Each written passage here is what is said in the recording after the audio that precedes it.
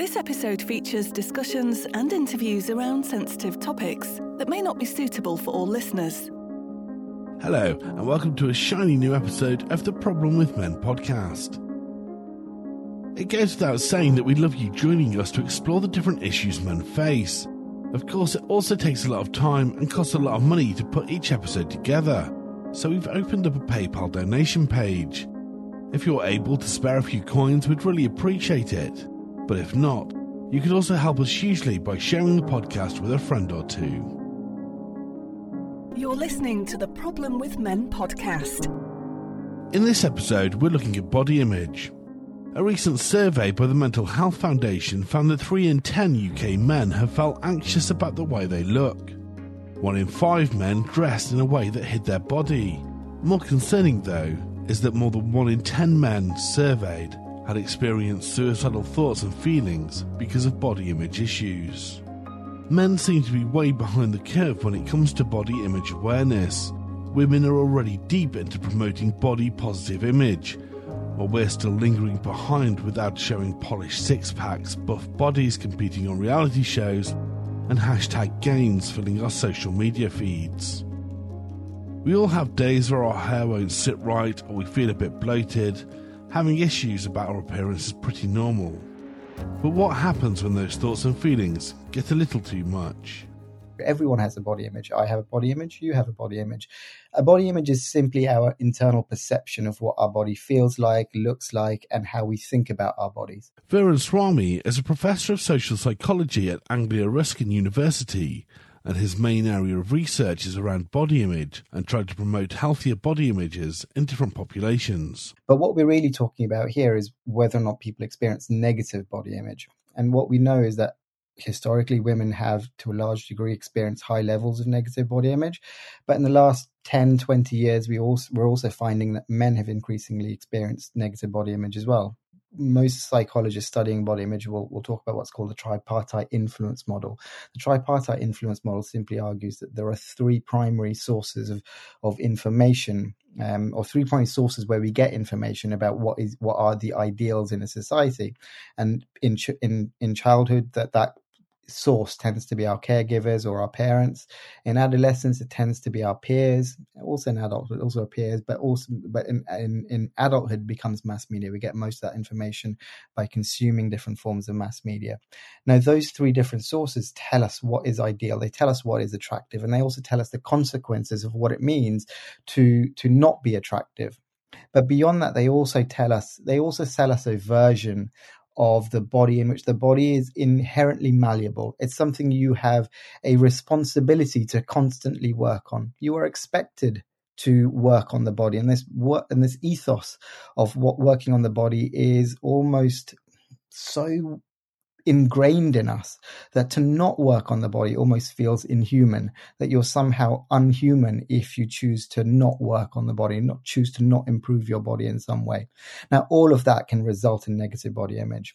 It's the kind of gaining that information from these 3 different sources and then internalizing the ideals that we are told, we're sold as being ideal, internalizing those ideals and making comparison with those ideals, which leads to negative body image.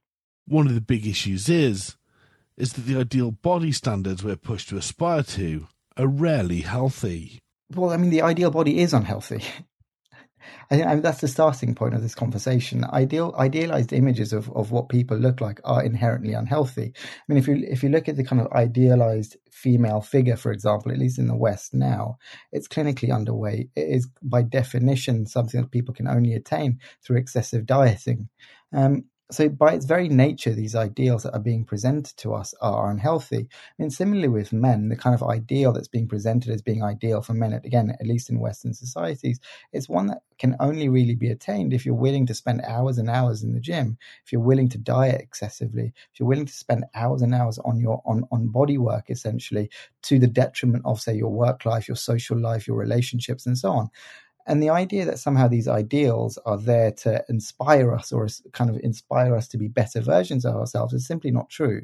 These ideals exist to make us feel inadequate. And of course, there is an incentive for making us feel inadequate. Well, definitely in Western society, our body ideals are mostly created and perpetuated via the mass media in order to sell lifestyles and products and to keep us wanting, to keep us feeling less than perfect, so that we still go out there and buy products. And it's part of the sort of Western ideology, isn't it, to always be improving on yourself, since the 70s or 80s, when women were encouraged to work on the body with the Jane Fonda workouts and everything. And now, in the second millennium, the pressure, the market has squeezed about as much as it can out of women. So it's moved on to men, and men now also have lots of disposable income, just like women. And men are being encouraged to groom more. If you look back maybe 20 years ago, probably the amount of products available for men's hair care was very limited. For example, beard care. In my previous life, I was a hairdresser before I got into academia, and there never existed such a thing as like grooming for men and their beards. But now it's a whole huge industry. So it's all tied to sort of consumerism and driving people to spend money and achieve these appearance ideals. That's how I see it, because when you go to other countries, in other cultures, I can't talk about every culture in the world because obviously I haven't researched it and I haven't been to a lot of cultures, but speaking from knowledge about the countries that I've researched and that I've lived in, it's not necessarily the same in all countries. However, the proliferation of the mass media through globalization, through modernization, bringing ideas of Western ideas and Western body ideals, these kind of pressures to look a certain way, are infiltrating through the traditional cultural body ideals in lots of other cultures and countries. Tracy Thornborough is a lecturer in psychology at the University of Lincoln. Her doctoral research investigated beauty ideals among a rural Nicaraguan population to see what affects our idea of body image. I think I was pleasantly surprised to find that the default isn't to be unhappy with your body, that it is possible to not have an appearance that reflects a socially constructed appearance ideal and still be happy with your body. People in the communities where we were carrying out our studies, where we were working, obviously, just like here, people have got all sorts of body sizes and shapes, yeah? Some people are bigger, some people are slimmer, some people are curvy, some people are tall, some people are short. But within those communities, whatever people looked like, they loved themselves and they were proud of their bodies and they dressed however they liked to show off their bodies. There isn't this kind of like judgment on people because they look a certain way. Unfortunately, with the increasing influence of Western media, that might be beginning to change. The idea of being proud of how we look seems like such an abstract concept. Nicaragua is very interesting. So we carried out a lot of research over a long period of time in Nicaragua. So we were able to really understand the cultural context. Very often research will go into a country, collect some data and then go and analyze it without perhaps really understanding the context in which you collected that information. So we spent a long time in the field in the Caribbean coast, Nicaragua, and really saw how people lived on a daily basis.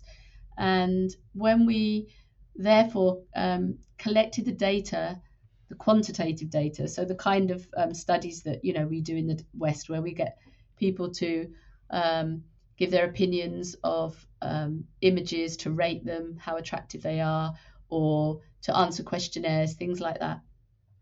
So when we when we use these methods, we found what we found was kind of difficult to explain with the ways we'd measured it. So we went in thinking that we were going to make a comparison between villages with and without electricity, but there seems to be, in that particular cultural setting, some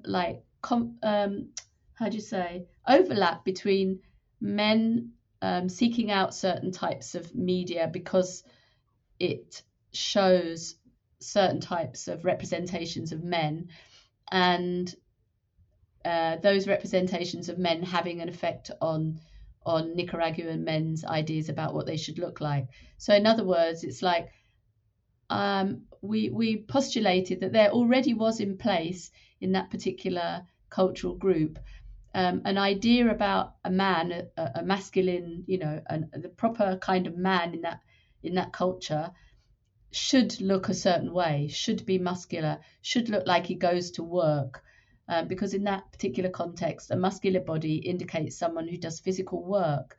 So they go to work. In Nicaragua, there aren't gyms, maybe in the capital, but in the small villages, the people don't go to the gym. So a muscular body connotes something else. It connotes someone that goes into the field to work or has a job, has a work doing farming or fishing or something like that. So yes, men are watching media showing muscular body types. They love action movies. The men there reported mostly watching action movies, watching sport. So they're already seeking out media that's particularly high on certain appearance standards for men. So those kind of two factors are sort of supporting each other. But on the other hand, although they like to have a muscular body, they don't have poor body image. Men are generally happy with their bodies, even if they might pick an image that shows they want to be more muscular attitudinally. So when we talk about body image and how you've got those different components, they don't feel unhappy with themselves. So why do body image issues affect some Western men?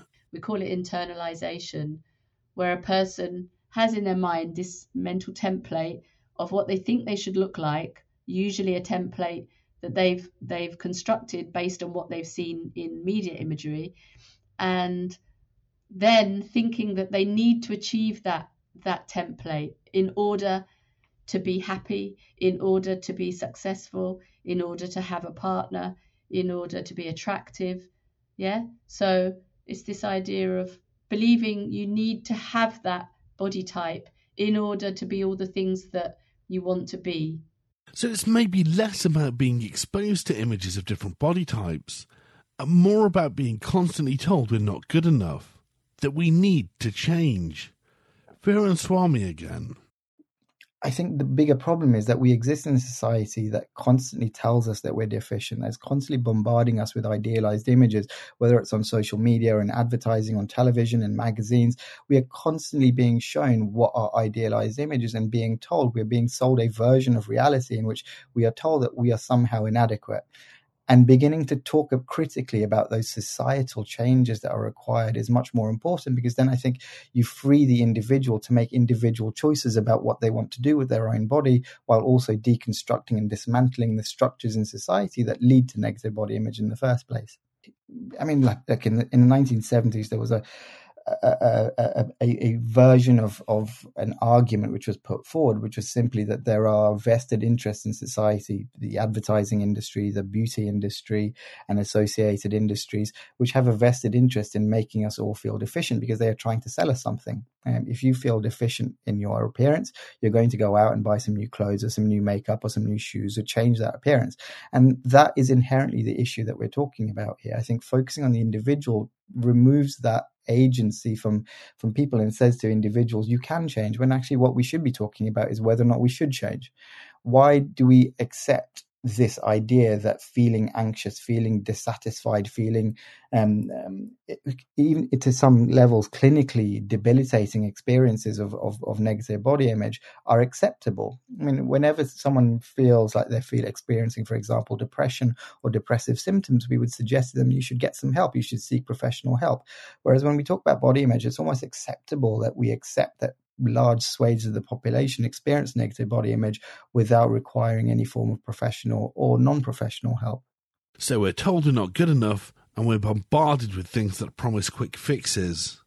But what extremes might we go to? So basically, one thing about me, which I'm very open about, is I actually have a condition called Asperger's syndrome. So I'm on a good bit of medication. I have been from I was about 5 years of age. And I've always been medicated for the condition, and I know one of I can't mind which pill it is that I have to take for it. One of the side effects of it is you just never lose your appetite. You're always hungry. You're always nearly checking the cupboards just to see what there is.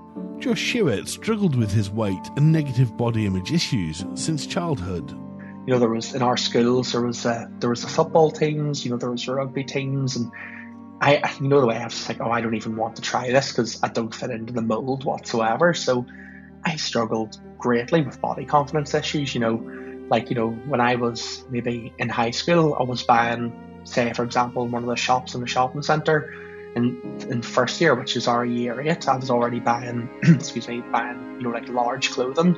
Like you stood in the mirror and just looked at yourself and you judge this, you judge that, and you're like, I know with myself, I was like looking in the mirror and I was like, at that age, I was, with my trail of thought, I was like, just thinking to myself, like, you're a mess, what have you done to yourself? Why have you got here? How have you got into this position? And all the thoughts run through your head when you were just looking in the mirror, brushing your teeth, something as simple as that. It was brutal, because I obviously as a kid suffered very badly with mental health problems, and then whenever you saw yourself, and doubting yourself, you're like, oh well, this is just making it 10 times worse. And there was times I didn't leave the house because I was unwell with the mental health, but I also didn't want people to actually see me. As Josh's body image issues developed, he sought out increasingly drastic solutions. So basically what happened to me was I was trying every diet under the sun, from eating 300-400 calories a day to intermittent fasting to a juice fast, and then even to the point where I was actually, if I eat something, I was just bringing it back up again by force. I tried literally everything. And I remember one day whether it came up in an article or something about the dangers of it, which probably should have alarmed me first of all. I remember I was like, oh wait, so I read into obviously didn't read about maybe someone passing away or someone being seriously injured. I read and I was to apparently get weight off in a week or 2 weeks or something like that. And I was like, right, I back then obviously can't stick a diet, obviously can't stick this, can't stick that. So I'll buy these. So there were only like 3 or 4 pound off eBay, and they were extreme fat burner or extreme diet pills, get weight off in 2 weeks or something. It was something obviously false promises, and I was like, okay, I'll try these. Basically, that's basically the way my head went. I wasn't even concerned what was in it. I didn't even care what was in it. I just cared about the way I looked and the way I wanted to look, and there's nothing telling me otherwise, if you know what I mean.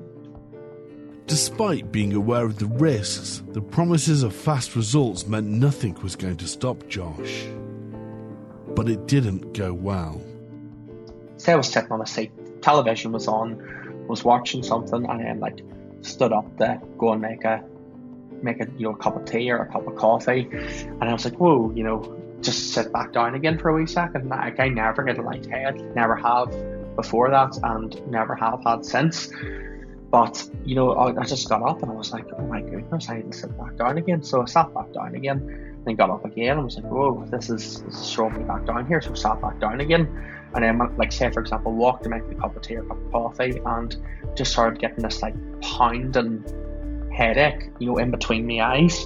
but like not just a headache, but like a standard headache. It was like almost felt as if someone had a screwdriver and they were twisting a screw out or a screw in. It was really like sharp, almost like it was a nerve or something like that. And then I remember then as well, like, I completely forget the word for what it is, but it was whenever your chest, you could feel your heart pounding, and it was almost like, is this going to come out? Is this actually going to make a hole through my chest? Because there was just like the energy you had, but the pain that you had in your chest as well at times. And then just you were out for a walk and you were just like, and this is just a straight road, not uphill, not downhill. There was times you were just having to hold onto a wall or onto a fence to balance yourself. After only a couple of days taking his online diet pills, Josh was suffering severe side effects. And that was only about 4 days into the tablets, hence why I threw them out after that, because then at that point they became terrifying.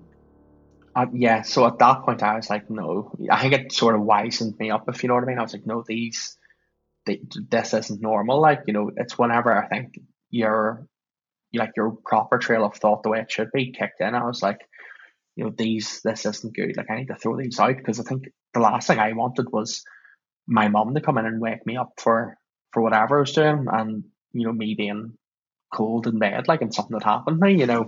Like I was just gone. So I think what I done was like, okay, I don't want that to happen, nor do I want my parents to actually know that I've been on these tablets and that I've actually been, because like there literally could have been anything in them, and that's the scariest thing. So I was like, no, I just need to get rid. I just need to get rid.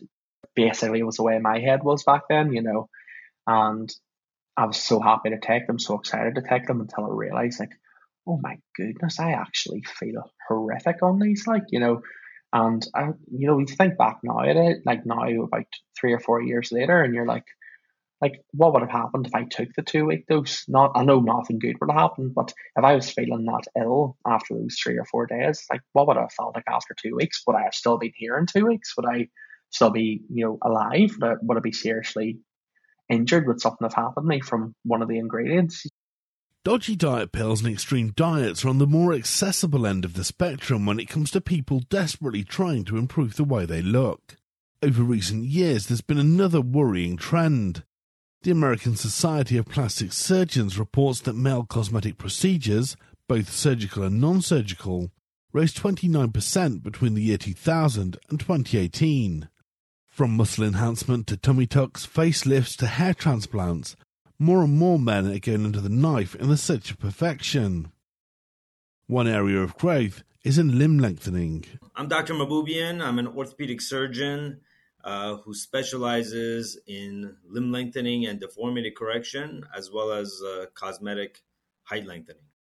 From his office in Burbank, California, Dr. Mahboubian is one of the leading specialists in making people taller. I get people from all sorts of life and all different types of ages, but the most common type of patient that I get are guys that are in their 30s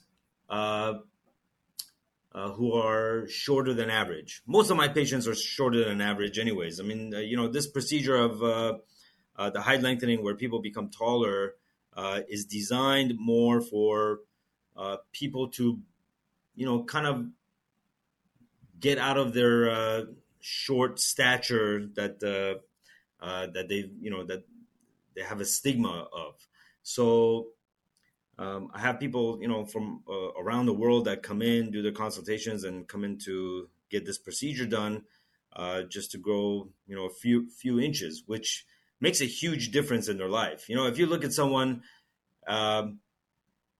with, let's say they're flat feet and they wear a 1-inch heel, you can tell their difference in their height. So when they grow 2 or even 3 inches, it makes a big difference for them. A word of warning though, those extra inches don't come cheap. The total cost of the surgery, which involves the surgeon's fee, the hospital fees, the cost for the implants, as well as anesthesia. And, it really depends on whether you're doing your femurs versus your tibias. The tibias tend to be a little bit more expensive due to the technicality and duration of the procedure. But typically it's anywhere from 70 to 90,000 US dollars. Nor can it be described as a quick fix. Well, I mean, getting your bones broken is going to be painful no matter what.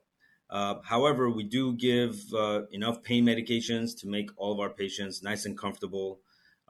We get them started on physical therapy and get them moving.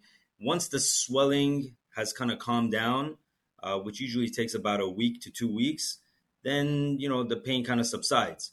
Then you take on the pain that comes from the stretching and which is due to the lengthening. So as you lengthen, you get this stretching type of pain, which is a little bit different. But people that are more flexible do really, really well, and their pain is pretty well controlled.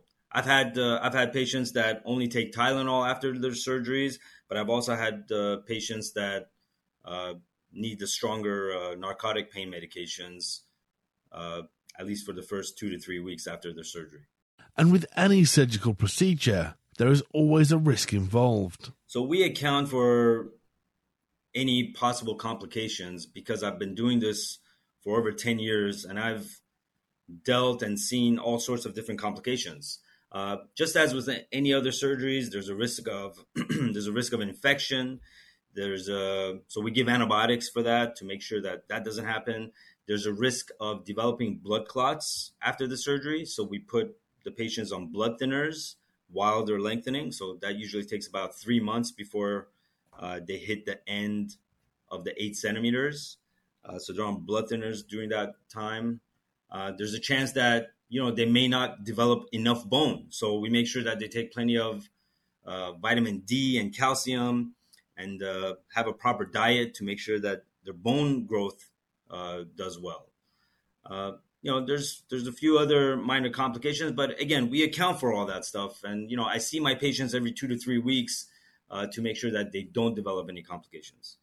One thing that slightly troubled me about Dr. Mabouvian was his use of social media to promote his surgical options. In fact, he's become somewhat of a social media celebrity, with tens of thousands of people following him on Instagram and TikTok, where you can often see him proudly stood next to his patients in the before and after pictures.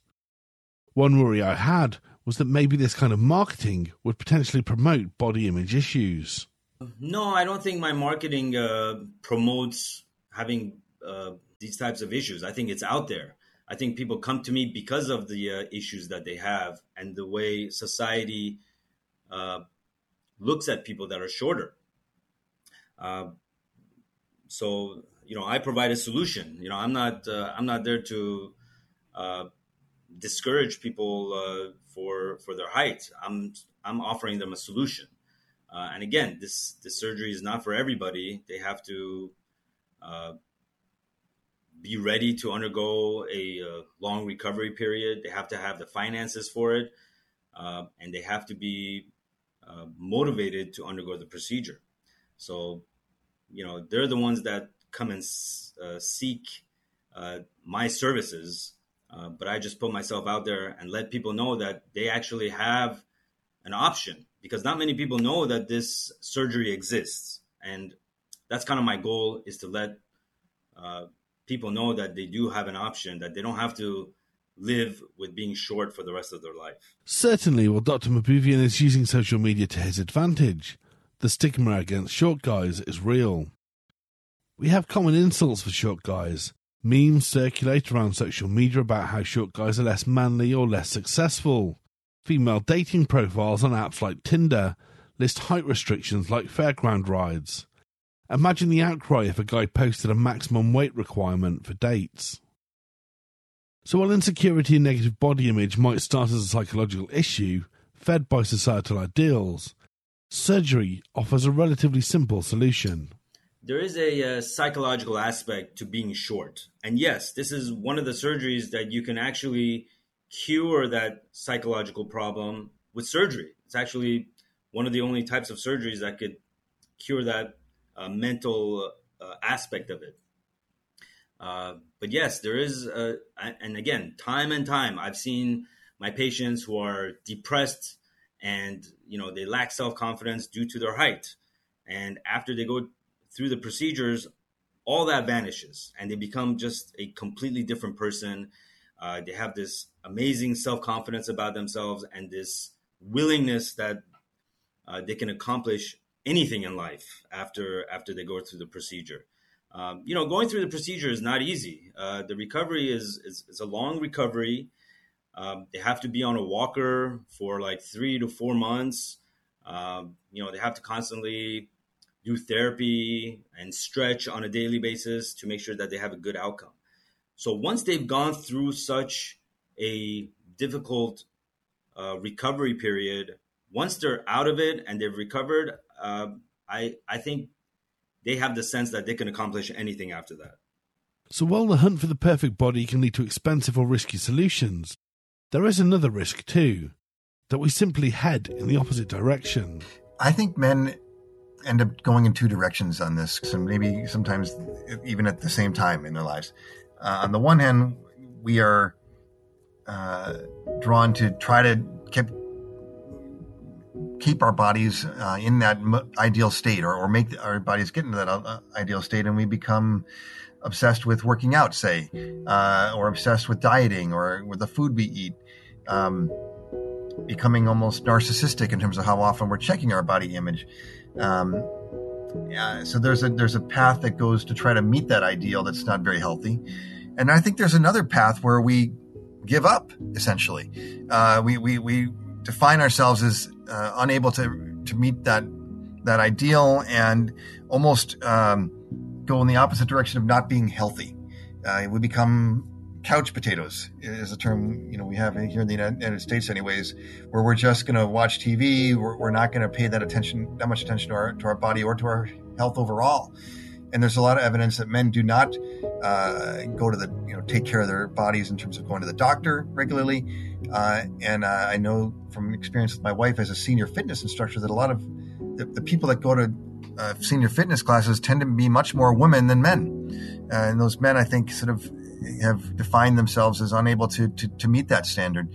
And so we abandon health altogether. So I think those are the two unhealthy paths we often take, of trying too hard to be super strong and giving up altogether. Ed Fraunheim is co-author of Reinvented Masculinity. He points out that as well as the obvious risks to our well-being, striving for the body beautiful has some hidden dangers too. They include the health nutritional risks of getting hooked on this lifestyle or diet that's about protein powders or nutritional supplements that may not be completely safe. It can extend to taking steroids as a means to getting that perfect body shape. So there's the sort of physical health risks, I think, but there's also the social health risks and kind of psychological health risks. On the psychological side, you don't ever become comfortable in your own skin as a guy because of this pressure to be have this perfect body. And we talk, in some ways, this is an issue that's been much more discussed among women. And I personally felt it, like feeling, relatively unworthy as a guy because I was skinny growing up. I was relatively athletic, but not in that kind of top tier of athletes, in my high school or college, even intramurals games. So there's a psychological cost of trying to feel like you're trying to meet that standard that's kind of impossible to reach. And I think there's also a social cost too at times. There was recently an interesting article in the New York Times about a lot of the current younger men who are these body image or body building icons in the social media world, and yet their own social lives are very cramped. They don't have a lot of friends or deep friendships because they're spending so much time in the gym. They're trying to work out and keep their body so perfect that they don't have the sort of relaxed friendships and social encounters that we know are healthy. And the irony is, as much as we talk about a healthy, strong body, it's pretty clear that the research on long lives and happiness shows that the most important factors for health and longevity are your social ties. And so if we let our focus on our body image get in the way of friendship, of connection, we're really not serving our own vitality in the long run. If you're enjoying this podcast, support our work by leaving a rating or review on your favourite podcast app. The Problem with Men podcast.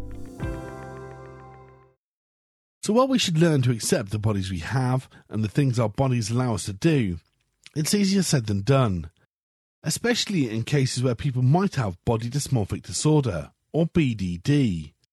Jamie Fusner is a professor of psychiatry at the University of Toronto. Body dysmorphic disorder is a psychiatric disorder where people misperceive that certain aspects of their appearance are defective in some way or imperfect, and generally they think that these parts of their appearance make them look ugly and disfigured. And these are things that other people either don't see when they look at them, or if they see some kind of imperfection, it looks very small or minor. But the people with body dysmorphic disorder perceive these, and they believe that they're prominent, and they have these preoccupations, or you could call them obsessive thoughts about these appearance features, where they think about them a lot. It's difficult for them not to think about it. It intrudes in their life, and they have a lot of extreme emotions that are associated with it. So usually feeling down, like feeling depressed about it, feeling anxious, especially around other people, feeling shame. And then they do behaviors to try to fix their appearance or check their appearance in some way, to try to make it better, or to try to see if maybe it looks a little bit better today, or they just try to hide it in some way or avoid being around other people. So it's this combination of this misperception, they have these obsessive thoughts, and then they do these behaviors repeatedly to try to do something about their appearance. And body dysmorphic disorder can be a very severe disorder. In fact, the suicide attempt rate is about 25%. So about 25%, a quarter of people will try to end their life because of body dysmorphic disorder. And they often are majorly affected in terms of their functioning, not being able to work or to work well or to have meaningful relationships, or they're not doing well in school. And it is a relatively common problem. I started to spend up to 10 hours a day in the mirror, just trying to perfect these so-called flaws that I thought I had, and it was, it's such a personal thing, the way you look, and when it's in your mind as well, and you're trying to stop these negative feelings from coming through. It can really develop into something quite nasty. Danny Bowman started having issues with the way he looked after moving schools. So I was 14 years old, and I just moved from kind of a small school, like sort of where I lived, to a kind of inner city school, and I just looked at everyone else, and I thought that everyone was just so much better than me, and everyone looked so much better than me, and I felt this immense pressure to try and improve the way I looked and improve the way I was, and that started, with small signs of kind of trying to improve my appearance slightly in the mirror, and then developed into something bigger as that kind of pressure increased. And at the same time, I was kind of scanning Facebook as well, and kind of looking at everyone else's lives, and I just felt everyone looked better than me, everyone was living a more exciting life than me, and I needed to improve, my own. So it got to a point when I was spending hours every single day in the mirror, trying to perfect my appearance. BDD is a condition associated with obsessive compulsive disorder. So it's about 1 in 40 people have body dysmorphic disorder. And many of the people who have it don't know that they have it.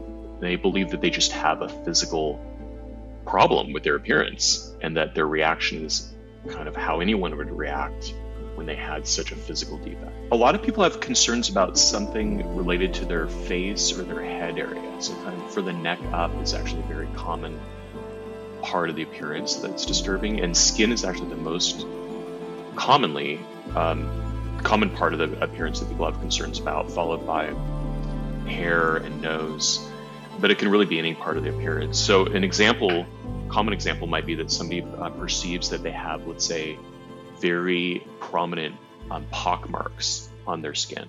maybe they had some acne, and then they thought they got some scarring from it, and they think that these pockmarks make their skin look really ugly, very rough and disgusting looking, noticeable, from a far distance. And so they might check the mirror frequently. They might be in the mirror perhaps up to several hours a day, looking at it from different angles.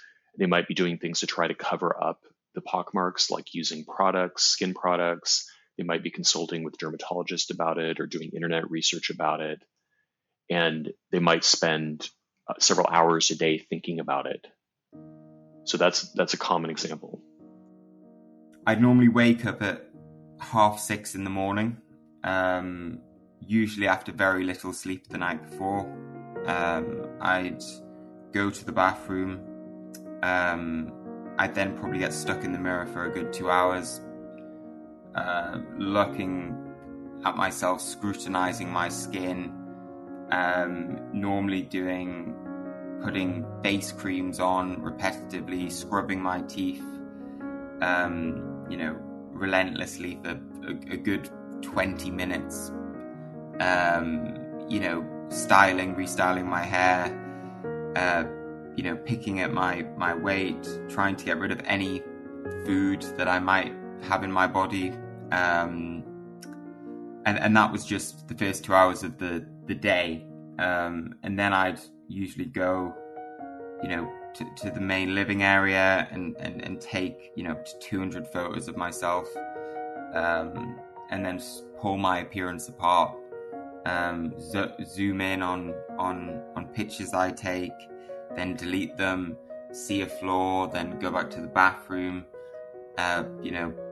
try to perfect that flaw, and then just that over and over and over again for the entirety of the day without going outside for fresh air, because I couldn't, because I was worried that people would think I looked odd, or I would terrify them because the way I looked. It really was, and even talking about it now, it feels, it's making me feel quite tired. I would go to bed at normally about 11:30, in the evening, and like I said, wake up at 6:30 a.m. in the morning, usually with very little sleep in that period, but I'd go to bed anyway. And after such a long period of time, it really kind of broke me. For Danny, it got to the point where he couldn't cope anymore. If you can imagine your biggest critic in your head for 6 months continuously telling you you're inadequate, that would probably be the best way of capturing the 6 months that I experienced. And then within that moment, where I, decided to make the decision that I did, it was like being trapped in a room with no doors available to exit. It felt like I'd kind of used up all my options. I'd tried desperately, and even in that moment, I still felt like I had failed. I still felt like, oh well, I haven't achieved the perfection I set out to achieve. So I can't really go back to living a normal life because, well, I failed in my efforts to perfect my appearance enough to live a normal life. So even in that moment, and I think a lot of people with BDD, a lot of men and women with BDD feel this way. You constantly feel trapped and feel like you can't get out of this mindset and this way of thinking. It got to the point, I remember the day very, very, very clearly. It was a very, very rainy day in the northeast of England, which anyone who knows about the northeast of England, it's not abnormal to have a rainy day. But I remember just laying on my bed and just thinking, there's just no way out of this. It's 10 hours every single day of my life. I'm spending stuck in a mirror. I'm not living. Everyone else is getting on with their lives. All of these thoughts were kind of going through my head of,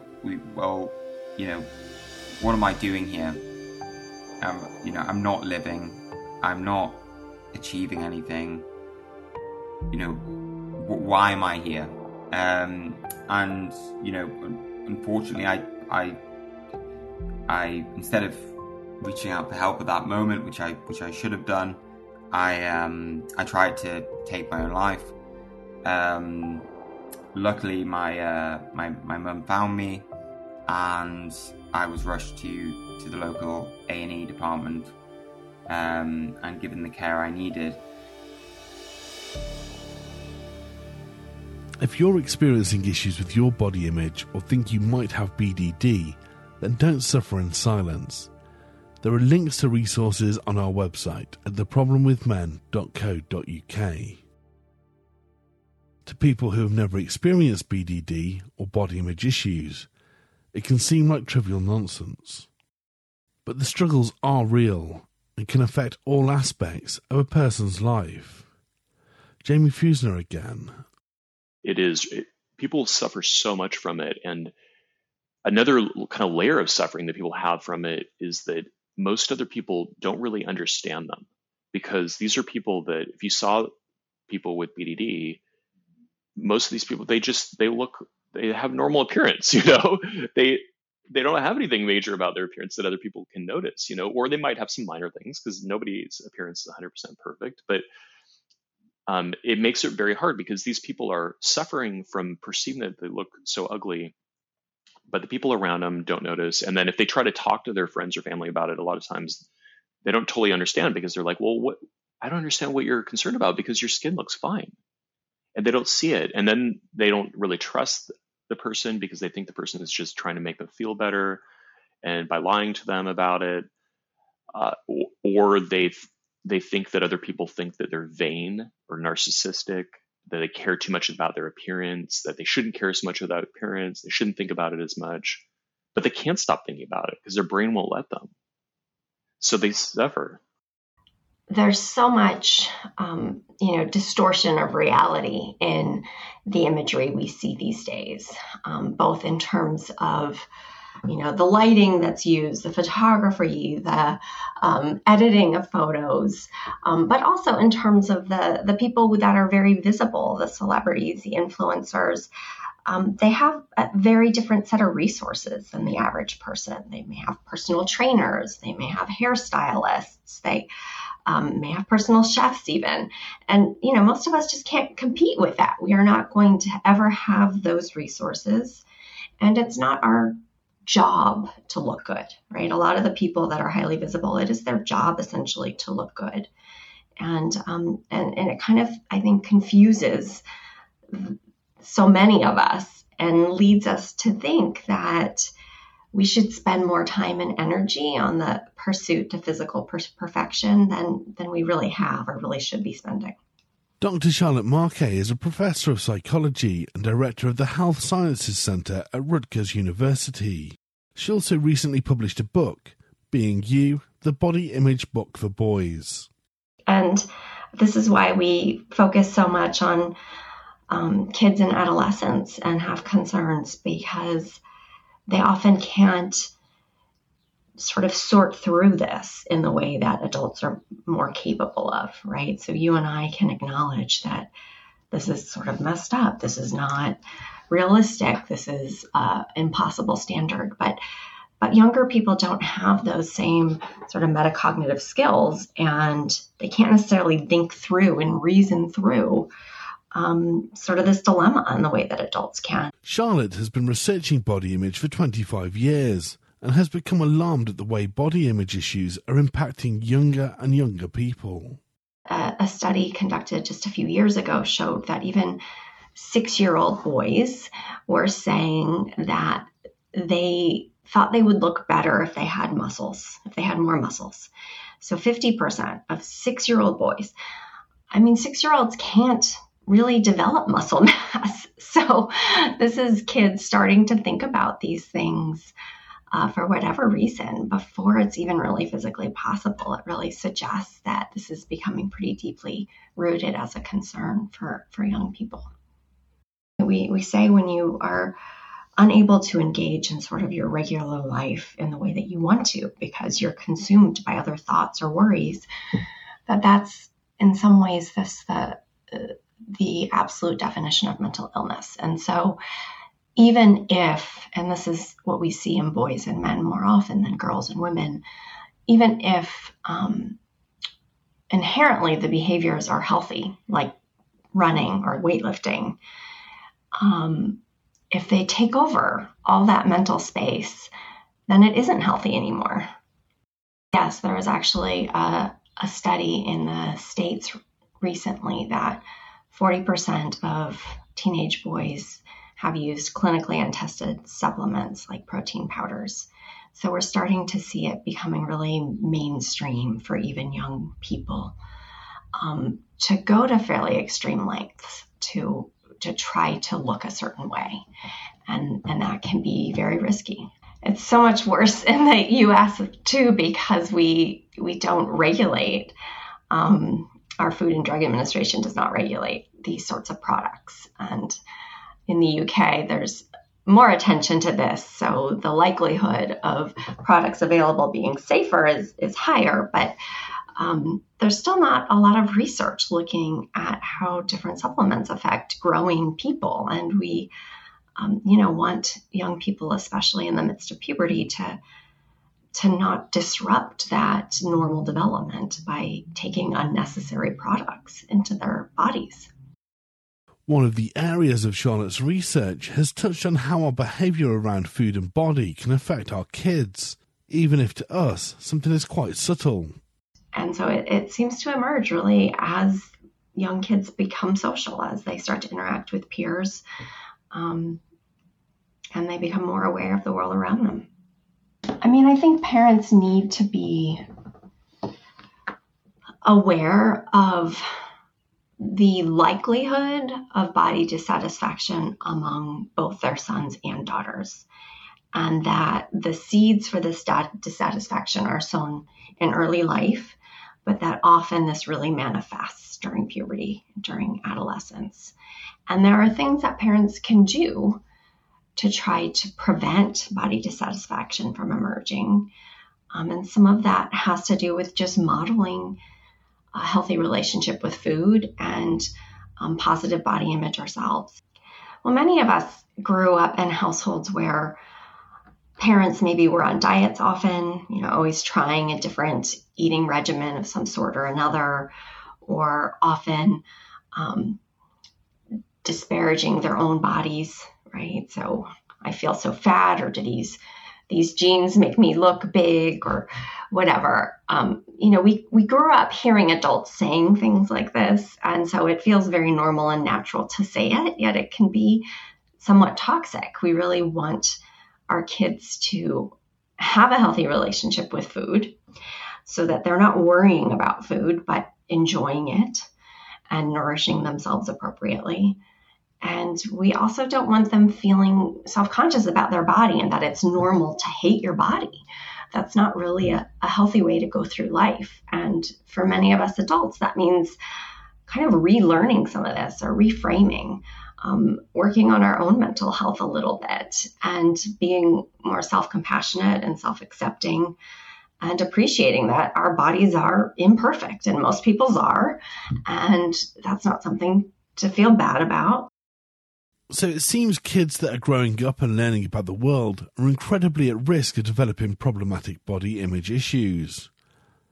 It feels like it would be a great idea for someone to write a book to help young boys understand their body, how they see themselves, and how to have a healthier view of their body. Yeah, you can go to thebodyimagebooksforboys.com and you can find Being You, the Body Image Book for Boys. And I think it's really the only book out there that really focuses on body image in boys. So the focal point is body image, but it really is a resource that addresses both psychological and physical health more broadly. I think we really need to work on normalizing conversation about health among boys and men in general, that most boys and men just aren't socialized to be really comfortable talking about their health or getting help when they have a health problem, and that's to their detriment. So as a psychologist, it's incredibly important to me that messages about what health is, what you should do if you have concerns about your health, who you should talk to, those sorts of things I want out there in the public discourse much more than they currently are. As for the rest of us, Ed Frauenheim has a few ideas. In the book that I co-authored, we talk about these 5 C's from moving from a more confined, conventional set of masculine beliefs to what we call a liberating sense of your manhood or your masculinity.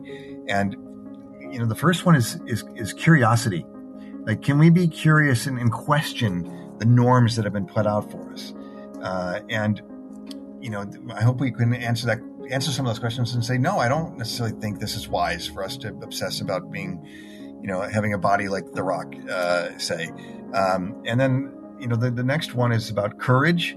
And can we be brave enough to say, not just go into a burning building, say, or take financial risks, but take risks emotionally and, explore our feelings in the way we've been wounded around some of these body images, which begins the healing process. And speaking of that, the next one is compassion. And that is about really self-compassion besides compassion for others. And that sense of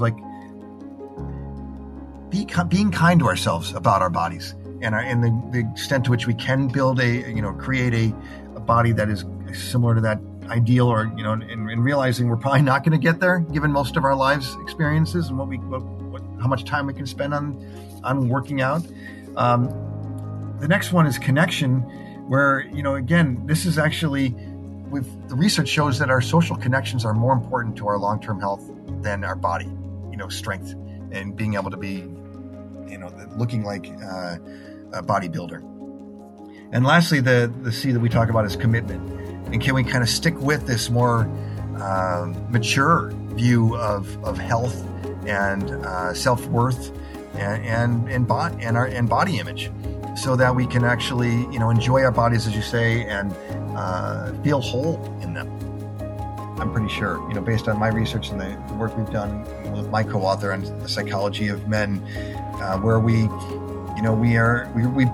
not easy on ourselves, and one of the ways we beat ourselves up is around this question of our bodies. And it really, I hope we can take a longer-term view of body image, so that we're addressing the issues of men at all ages and helping them feel, healthy and comfortable and whole in their bodies. Thank you for downloading and listening to this episode of the Problem with Men podcast.